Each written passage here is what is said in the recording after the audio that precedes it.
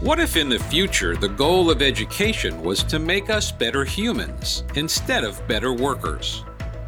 I'm Howard Fields, and welcome to Season 1, Episode 2 of The Omni-Future, a podcast about the infinite set of potential futures we each face and how they signal their intentions. Each episode explores the future of a specific topic with the help of world-class sense-makers and futurists. These are professionals with an exceptional ability to interpret signals and spot emerging trends. Our goal is not to predict the future, but rather to illustrate how to envision and prepare for a variety of futures, and to understand how actions and decisions in the present can expand or limit what the future might become. This episode is hosted by my partner, Gina Clifford, and me.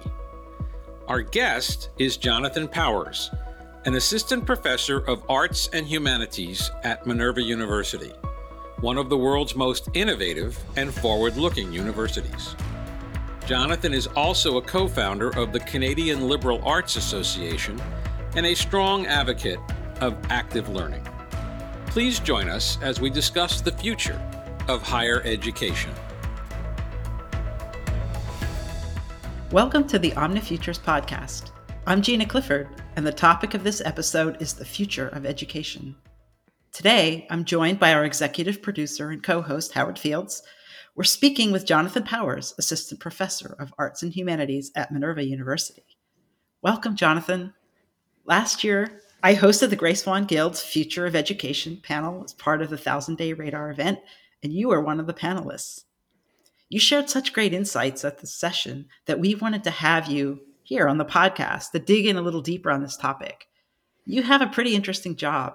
Talk a little bit about your background and what your job is like at Minerva.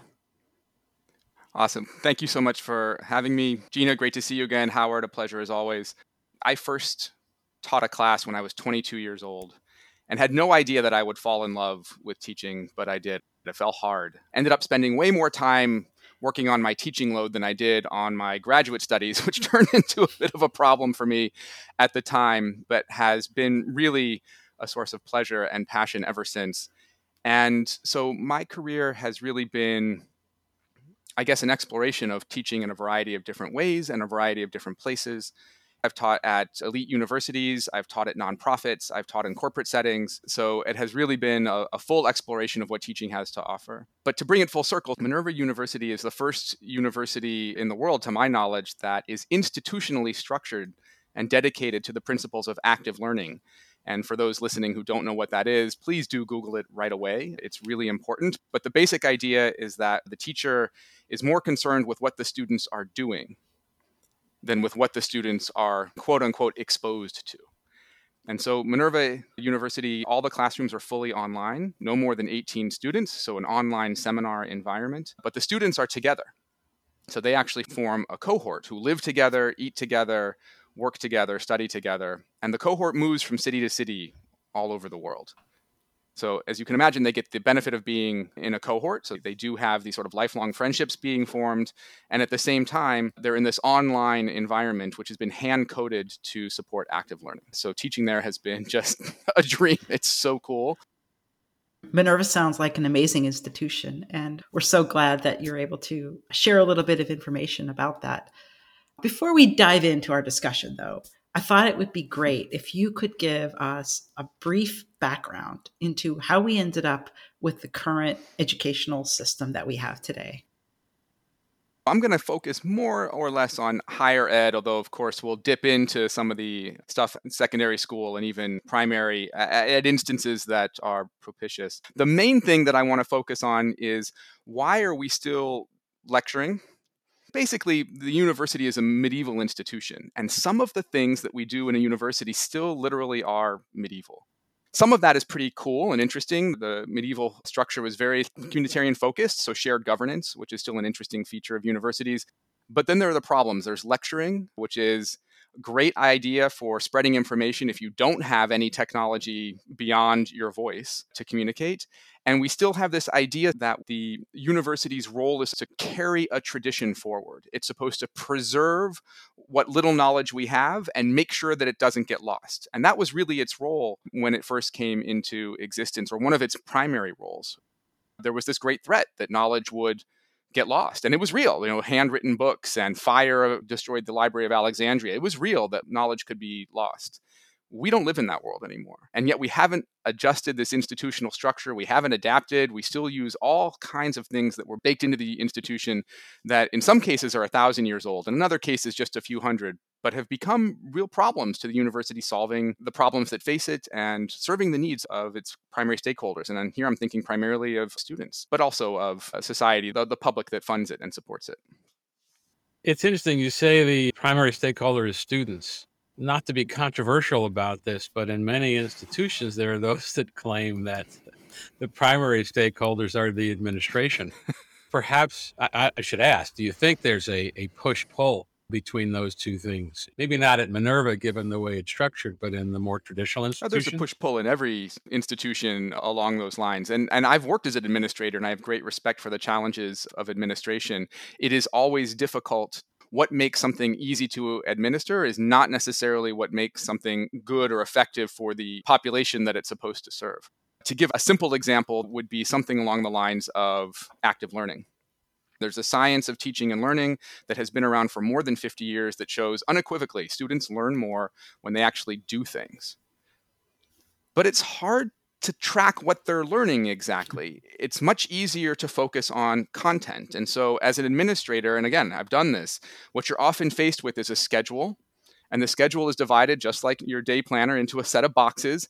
And you put the titles of the courses in the boxes, which are supposed to conform to the quote unquote content that the students are learning.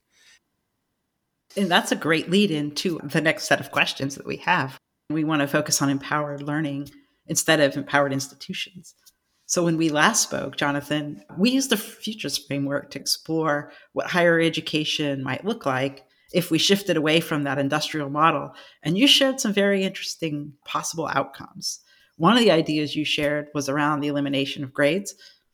Why do you think this might happen? And what are the benefits of doing that? So there are a number of reasons that it might happen. The primary one is that, again, science of teaching and learning, they don't work. They don't help students learn. And this means that if you're an employer who actually wants to hire people who actually know how to program, they need to write client email, the fact that they've gotten an A in this or that class tells you nothing about their actual skill level. And we've all met these people who are book smart. They have mastered the skill of getting a good grade, but they don't really know the material, and certainly not 6 months after they've taken the class. They certainly lack the application, if you will, of whatever it was they've learned. They've learned the theory, not the applied nature. Even then, sometimes it's the theory of taking tests as opposed to the theory of whatever it is that they are learning. So that's one reason they don't work from a learning perspective. They don't really guarantee what they're supposed to guarantee. The second reason is psychological, a mental health reason. We know that this creates a very strong stressor on students. And we've just witnessed watching them go through the pandemic. This is not good for learning or for students or for families or for institutions. There's nothing good about adding unnecessary stress to students. And grades do. Third reason I would point to is that we already have institutions that succeed without grades. When we last talked, you mentioned the model of the one-room schools and maybe peer instruction. Could you talk a little bit about how that fits into this model? Yeah, so once you get rid of this idea of we're going to rank students, and grading is, again, the word means to rank, to set them up against one another. And as soon as we sort of step back from this idea that school is what we think it is, and we start to ask, how do humans actually learn? And you think about your own experience. And the example that I gave in our conversation, which applies beautifully here, is the martial arts classroom. Best way to get a kid to really learn that new kick that you've taught her is to have her teach the next level down how to do it. And as she figures out, how can I explain how to set your hips? How can I explain how to set your feet? She's teaching herself. She's articulating to herself. She's really locking that in. And so enlisting students as teachers themselves is really one of the most effective techniques. This idea that all the students need to march through year by year in the same cohort, this is really, When you think about it, we said industrial model. It feels like an assembly line. They move through at whatever pace the conveyor belt moves, irrespective of whether they're ready or not. If we instead did, well, let's just take the students that are approximately at the same level and have them taught by the students who are a little bit ahead of them. This doesn't work for everything, but for a lot of skills, this really works. Yeah, that's really interesting. And it kind of ties in with maybe what's happening right now in college enrollments. College enrollments have been sliding in the US, at least for the past decade, and I think have been further exacerbated by the pandemic. So perhaps some of these models that were set up so long ago, really during the pandemic, people are no longer feeling that they're going to help them. And so how might colleges rethink their operations so they can remain relevant in the future?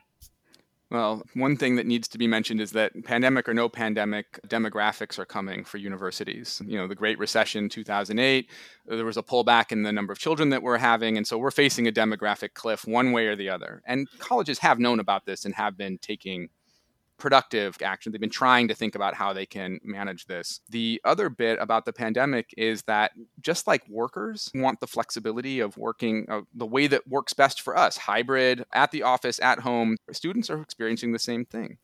We survey students again and again and again, and the results are always the same. Some students love hybrid, some students love all online, and some students want to come back to the classroom. And I think that this is just how it is. And so flexibility is something that institutions are going to need to be thinking about really hard.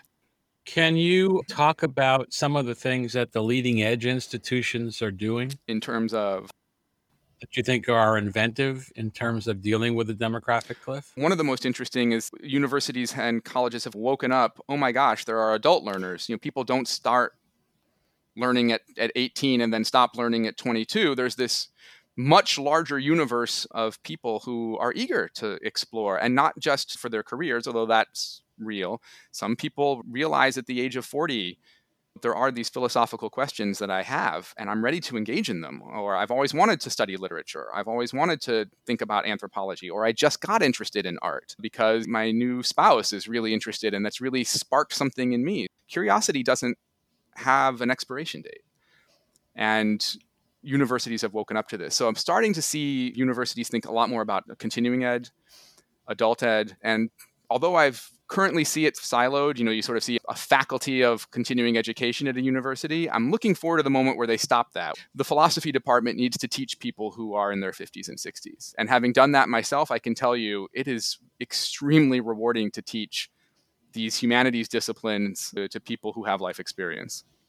So that's really interesting because that ties back to the removal of grades from the discussion. Because who cares if you're learning for yourself as opposed to learning to get a job? That's another odd one. This idea that you learn to get a job, there's something peculiarly American about it. And yet at the same time, it's kind of backwards. You think about this, we expect public support for these institutions, but only 30% of the population is going to benefit from them and experience the personal gain of the increase in income. That's not a winning democratic proposition. Why should a voter who doesn't have a degree vote for that? That doesn't make sense at all. It really sounds and is the perpetuation of an elite, not a ladder upwards. So I agree with you, Howard, that there's something there that's a little bit suspect.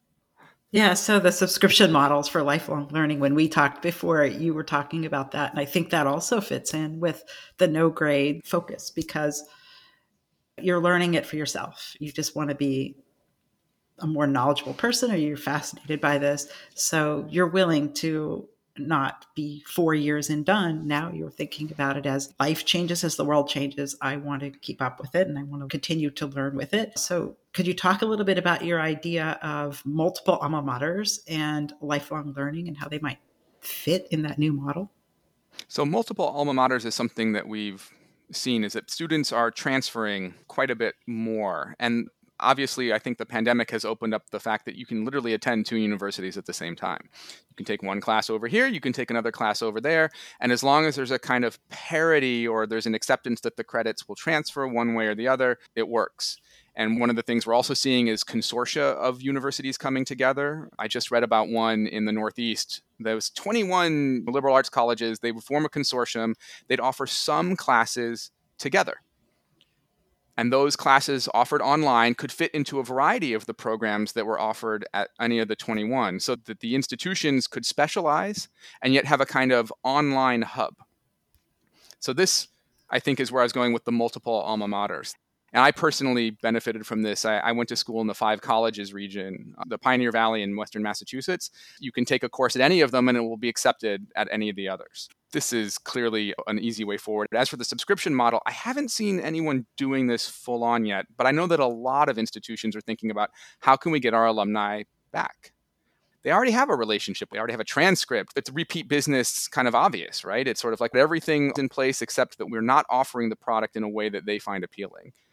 And just like Howard was saying, why wouldn't somebody who took a degree in marketing from, I don't know, Purdue University, to speak of a university that's very innovative and I respect a lot, why wouldn't they come back and do some philosophy courses?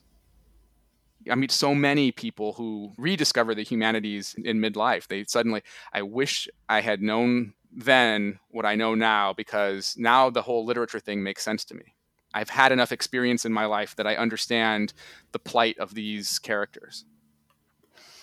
So to me, you're describing an Amazon model for education where it just becomes your place to buy things. And in a university, it could be just your place to continue to learn, just as you would continue to consume things that you need. I mean, that should be as important as anything else. A little more Shopify than Amazon, I would say. So individual institutions putting out their own storefronts. But yeah, and the subscription model is that you just pay a kind of a regular fee.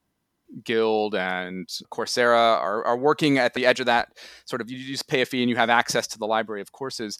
But what's really missing is the cohort. What people need in order to succeed is the social pressure of, I don't want to disappoint my classmates. I don't want to disappoint. Or I don't want to embarrass myself. That's it, exactly. That's such a powerful force. And it's like it can easily be turned for good or for evil. Let's turn it for good. Let's get them connected to one another. Sort of a group of people who like one another and are studying together. You don't want to let them down. And having a great professor that you're connected to and don't want to let her down. Yeah, that gets students out of bed. It did me. I assume all of us are sitting here thinking of times when the only reason I did my homework because I didn't want to disappoint somebody. Yeah, I got to agree. This is the human behavioral aspect, dynamic in this discussion that we're beginning to touch on. And it's funny, your comment about consortia, I really hadn't thought about it in those terms, but it's kind of like the sports model. We're in the Big Ten conference.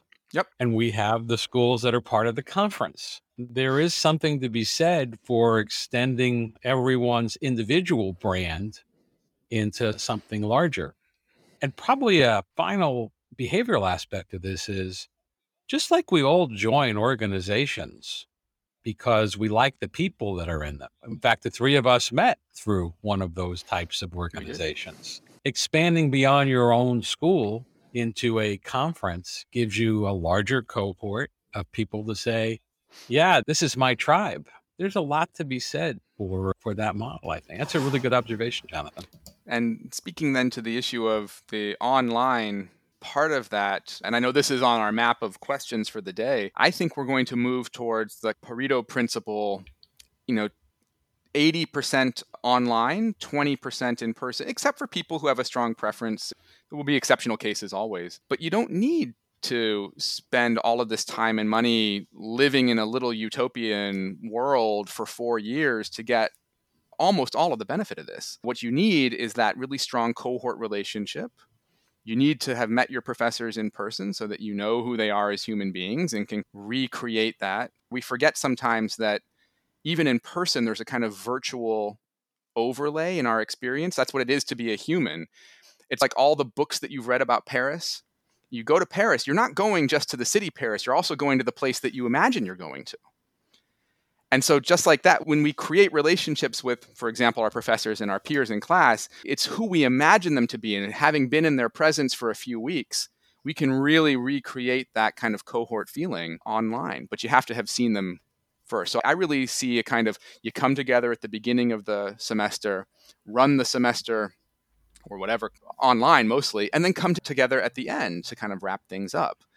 And that's it. Your commitment to being in person, much lighter, and yet same value. So I think that kind of leads us into the next area of discussion, which is more focused on the institutional structural change that needs to happen. And as you've said, you believe that most universities will actually flip from mostly in person to mostly online, probably over the next 10 years, with bringing people together at the beginning and the end, like you said. What do you think will drive that? And what are you seeing right now that supports that trend? There are a couple of things going on there. One is that although I originally had this idea that the real estate thing would really bite university, they've spent these past 50 years being acquisitive. I live in Montreal. I've watched McGill and Concordia acquire. And now I think they're going to have a lot of space that isn't necessarily used. On the other hand, I think everybody's having that issue. So I think inner city real estate values are going to relax a little bit. We're not going to see quite as much pressure for that space. So I'm not sure there. But I think mainly it's going to be faculty and student demand. And even to the point where there's at least one professor that I know of, and I'm blanking on the name. He's one of the founders of Perusal, which is an online social reading tool. He's a professor of physics at Harvard who has actually said the online experience is so much better because it's conducive to active learning. Everybody's in the front row. And you can drop people in a breakout like this without all the moving furniture around. You can do polls. You can really have a much more interactive experience as a student in a good online classroom. He has actually had such a good experience online that he thinks it might be unethical to go back to the classroom. And I have to say, there's a part of me that kind of agrees with that. Having taught at Minerva now, having taught with a tool that was designed for teaching. How do you think demand from big corporations might fit into that? Because they're also looking for their next cohort of talent. In terms of the institutional structure? In sort of what's driving this trend toward these kinds of structures. Do you think that this is going to shape the way we work and that employers are going to look at needing to have people that understand this or appreciate that structure? I think the pressure that corporations are going to bring on this is against the 4-year degree. And the point that, again, the sort of concentrated learning that would all happen all at once and then you're kind of set free, this kind of smacks of a kind of certain medieval quality to it when travel is very difficult and dangerous. You're going to do this once in your life, and that's the only opportunity that you're going to have because of how damn hard it is to actually get to the place where the learning happens, to actually get to the library, because there aren't that many copies of, we just don't have this issue anymore. And so we've seen this already, that the STEM disciplines spend all of their time trying to train students. It takes 5 years to get a program built and approved. So by the time the first cohort graduates, it's 5 years to build the program, 4 years to take the program. They're 10 years out of date. They're graduating with the skills that were really relevant 10 years ago. And what all corporations want is the skills that are valuable now. So I think what we're going to see is much more a decomposed degree, where you learn a little bit and pick something up, and then you go to work, and then you come back and you learn a little bit more, and then you go to work. They're going to be much more interleaved. And the degrees might still exist, but they'll exist as milestones.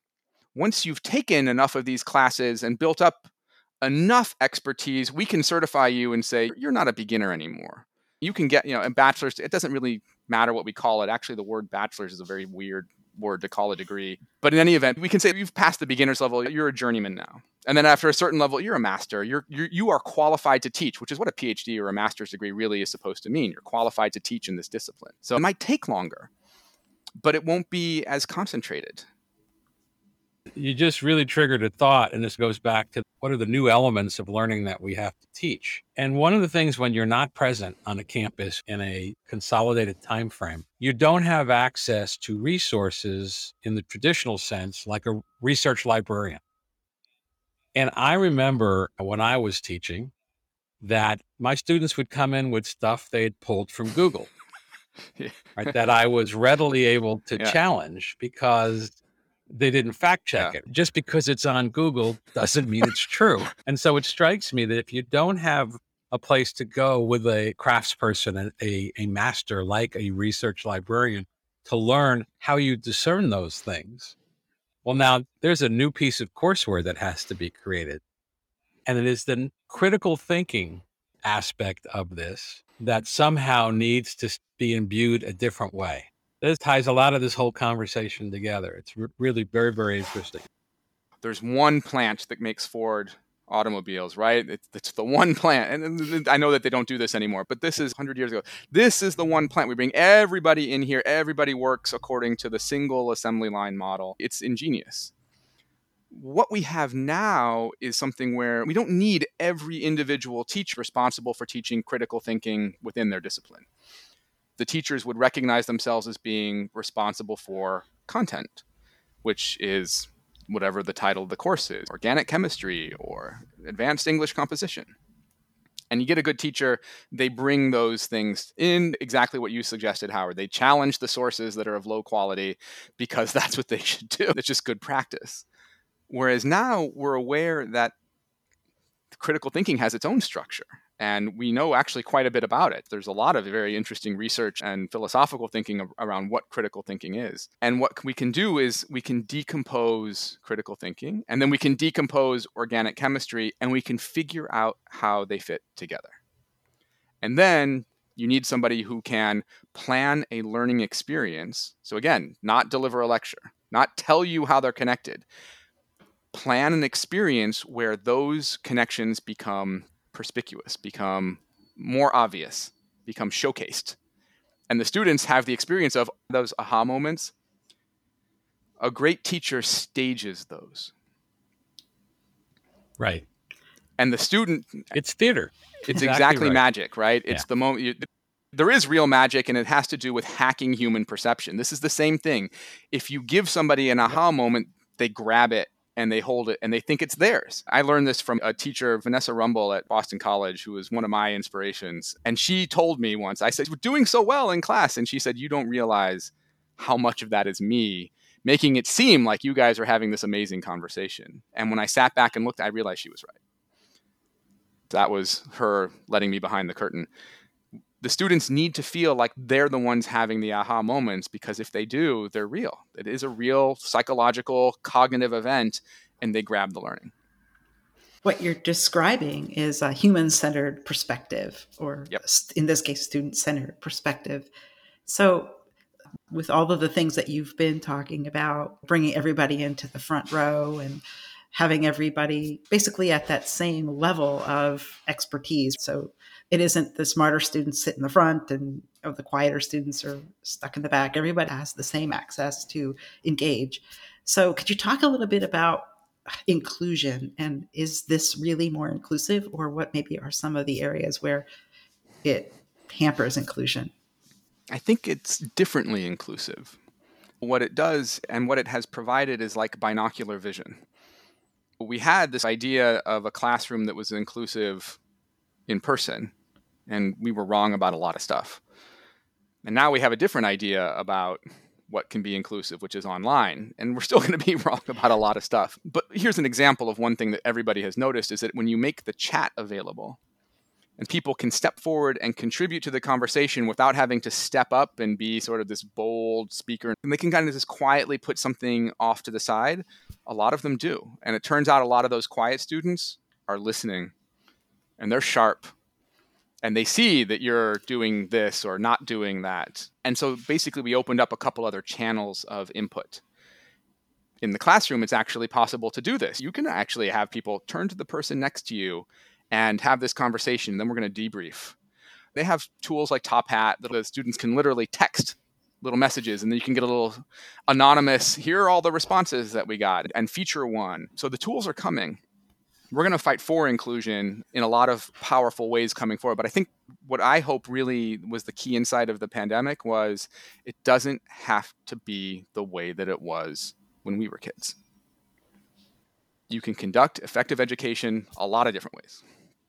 I think just taking that a little bit further, AI is kind of a buzzword. Artificial intelligence is finding its way into a lot of our tools through chatbots, and maybe in the future, the metaverse, through avatars and things like that.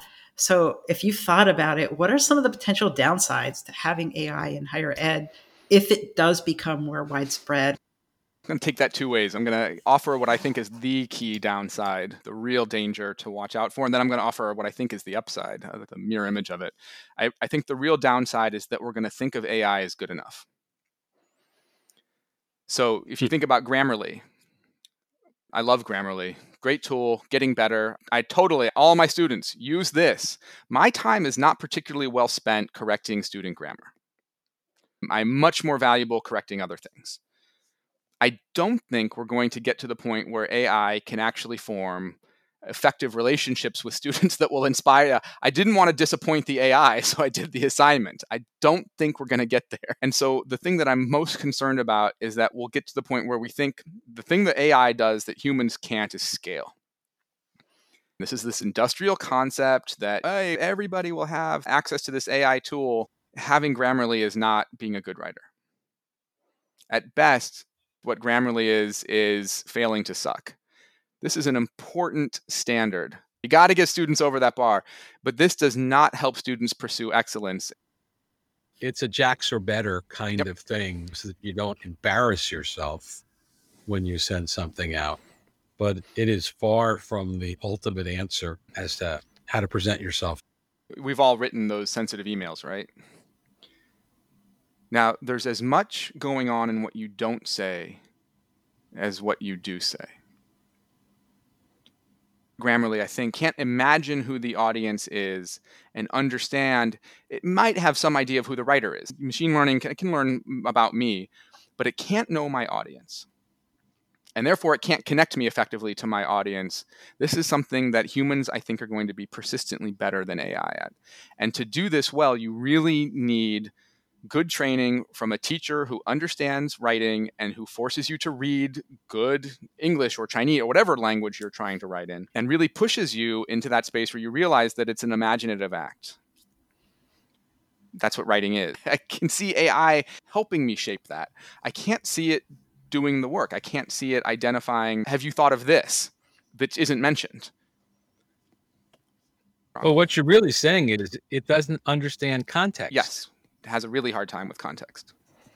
And so that brings me to another question that I wanted to make sure we had a chance to ask you. There is a sense that a lot of the improvements are going to be based on emerging technologies that we're seeing in their early life cycle, that as they mature, they'll get better. Are there others? For example, these GPT-J or GPT-3 technologies that actually write for you. These AI solutions are in the very early stages now, and certainly not something that you would allow to publish on your behalf. But are there other technologies that we should be watching for that are being anticipated, that when they occur, it's really going to signal a paradigm shift? I've given this quite a bit of thought, and I want to see technologies that allow us to do less. And I mean literally less. Less everything, less hours spent. And so I'm trying to think about what that might actually look like, to sort of ask, what technology can we dispense with? Email comes to mind. If we got rid of all email in higher ed, what would happen? And I was like, oh, I'm not sure it would be the worst thing. More time for direct teaching, more time probably. For reading whatever it is that you care about. More time for that problem set that you need to work on. More time for actually puzzling out the intricacies of an accounting tangle. So that's what I'm looking for, is that we keep coming up with these tools that sort of promise, oh, we'll take over some of this clerical work, and we end up with more clerical work than ever. I'm reminded of that Xerox promise, the paperless office. It's like we use more than ever. Well, yeah, it's been the history of the technology business that we fix a problem on one side of the equation so that we can create a market to fix the problem on the other side of the equation. So for example, Jonathan, you talk about all this email you get.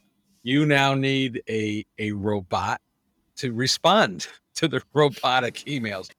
If you look into the future and what people are proposing, our avatars will be utilitarians. They will actually be responding on your behalf, and they'll probably be responding to other bots. So that's not an unreal scenario, Howard. That's actually a roadmap for some of these companies. It's not unrealistic at all. It's just in education, there's a breakdown, because in education, my robot can't do my push-ups for me and have me experience the benefit. If my robot writes my paper, then I did not get the benefit of wrestling. So education is a funny one here. In America, we've seen this, especially this idea that education will benefit from business principles, which are efficiency, technical focus, and so on and so forth. But we see that there's so much of education which is, if I can use this word, not goal-oriented. You've ever watched a 6-year-old become curious about something and then lose track of what they were doing before and focus on the thing that is it was a distraction that became a subject of interest that then becomes a passion. That's what it feels like. Well, they didn't complete their goal. That's the point of the story, is that the goal was actually not the goal. And a lot of education is like this. So it goes back again to the student-centered or human-centered focus instead of system focus. It's interesting. Business for most of our lifetime was all about just-in-time management, just-in-time supply chain. And I think what we've witnessed as a result of the pandemic is that overarching pursuit of a goal leads to fragility. Because if you look at how easily the supply chains have been interrupted, and then start thinking, now, if I'm applying those same principles to students, what's the equivalent fragility that we are creating? That's probably a discussion for another day, but it is scary when you start to think about it that way. This is why when I think about technology and education, my 2 key questions are, how can you support and build trust using technology?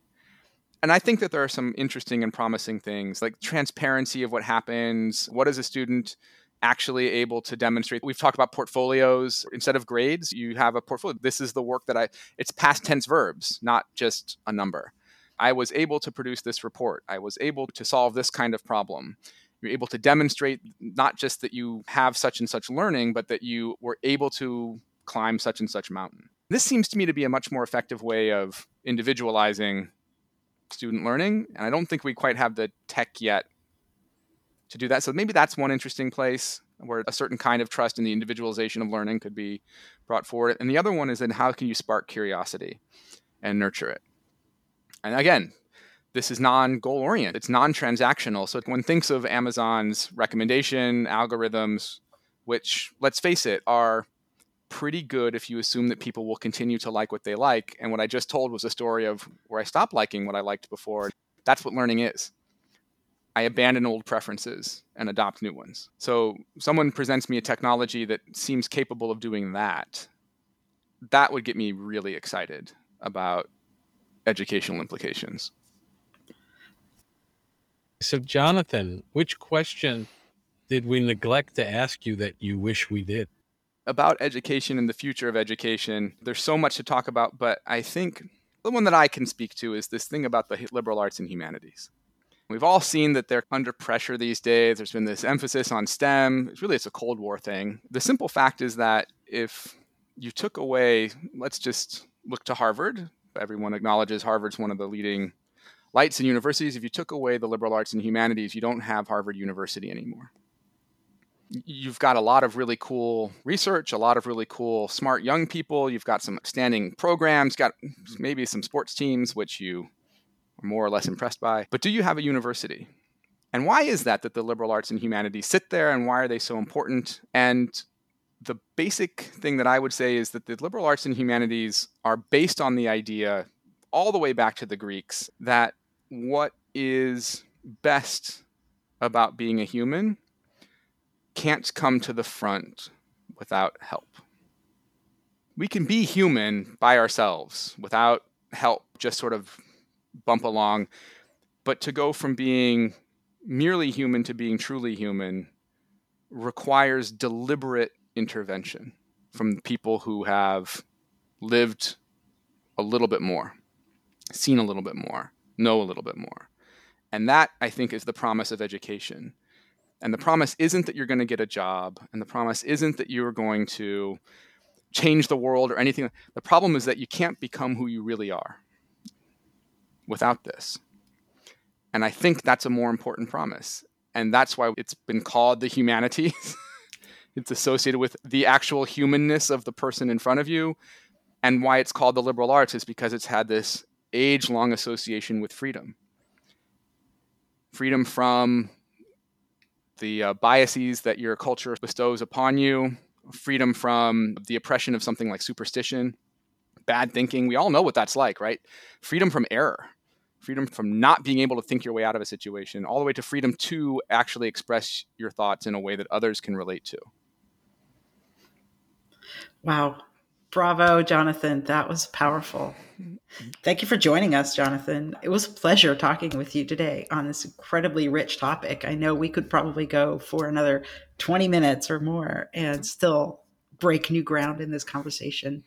It's always fun to talk about, especially with you guys. Yeah, I have to add that conversations in preparation were equally insightful. It's clear the three of us enjoy exploring this topic and very much relate to it. So I'll extend my thanks as well, Jonathan, for making time to be with us today. And who knows, maybe we'll get a chance to do this again at some point in the future. That would be a great pleasure. And I am 100% sure that the world of education is going to offer us some interesting things to talk about in the coming years. And the horizon keeps shrinking. You know, we all thought that nothing could change education.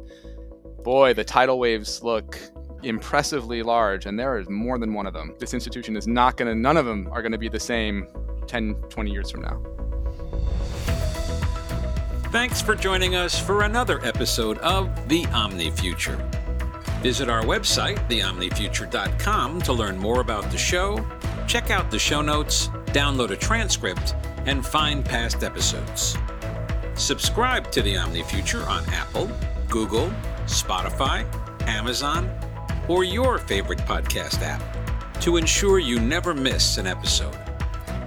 The OmniFuture is produced by Essential Expertise LLC in association with the Gray Swan Guild, a globe-spanning organization dedicated to making sense of the world's greatest challenges. You can learn more about the Guild, its many events, and how to become a member at grayswanguild.org. We'd welcome your thoughts on how to make this the most valuable podcast you listen to and encourage you to send an email to howard@theomnifuture.com. If you found this discussion insightful, please take a moment to share this episode with your friends. And posting a positive review on iTunes would also be greatly appreciated. This is Howard Fields, reminding you that your future is what you make it. So make it a good one. We'll see you again in the OmniFuture.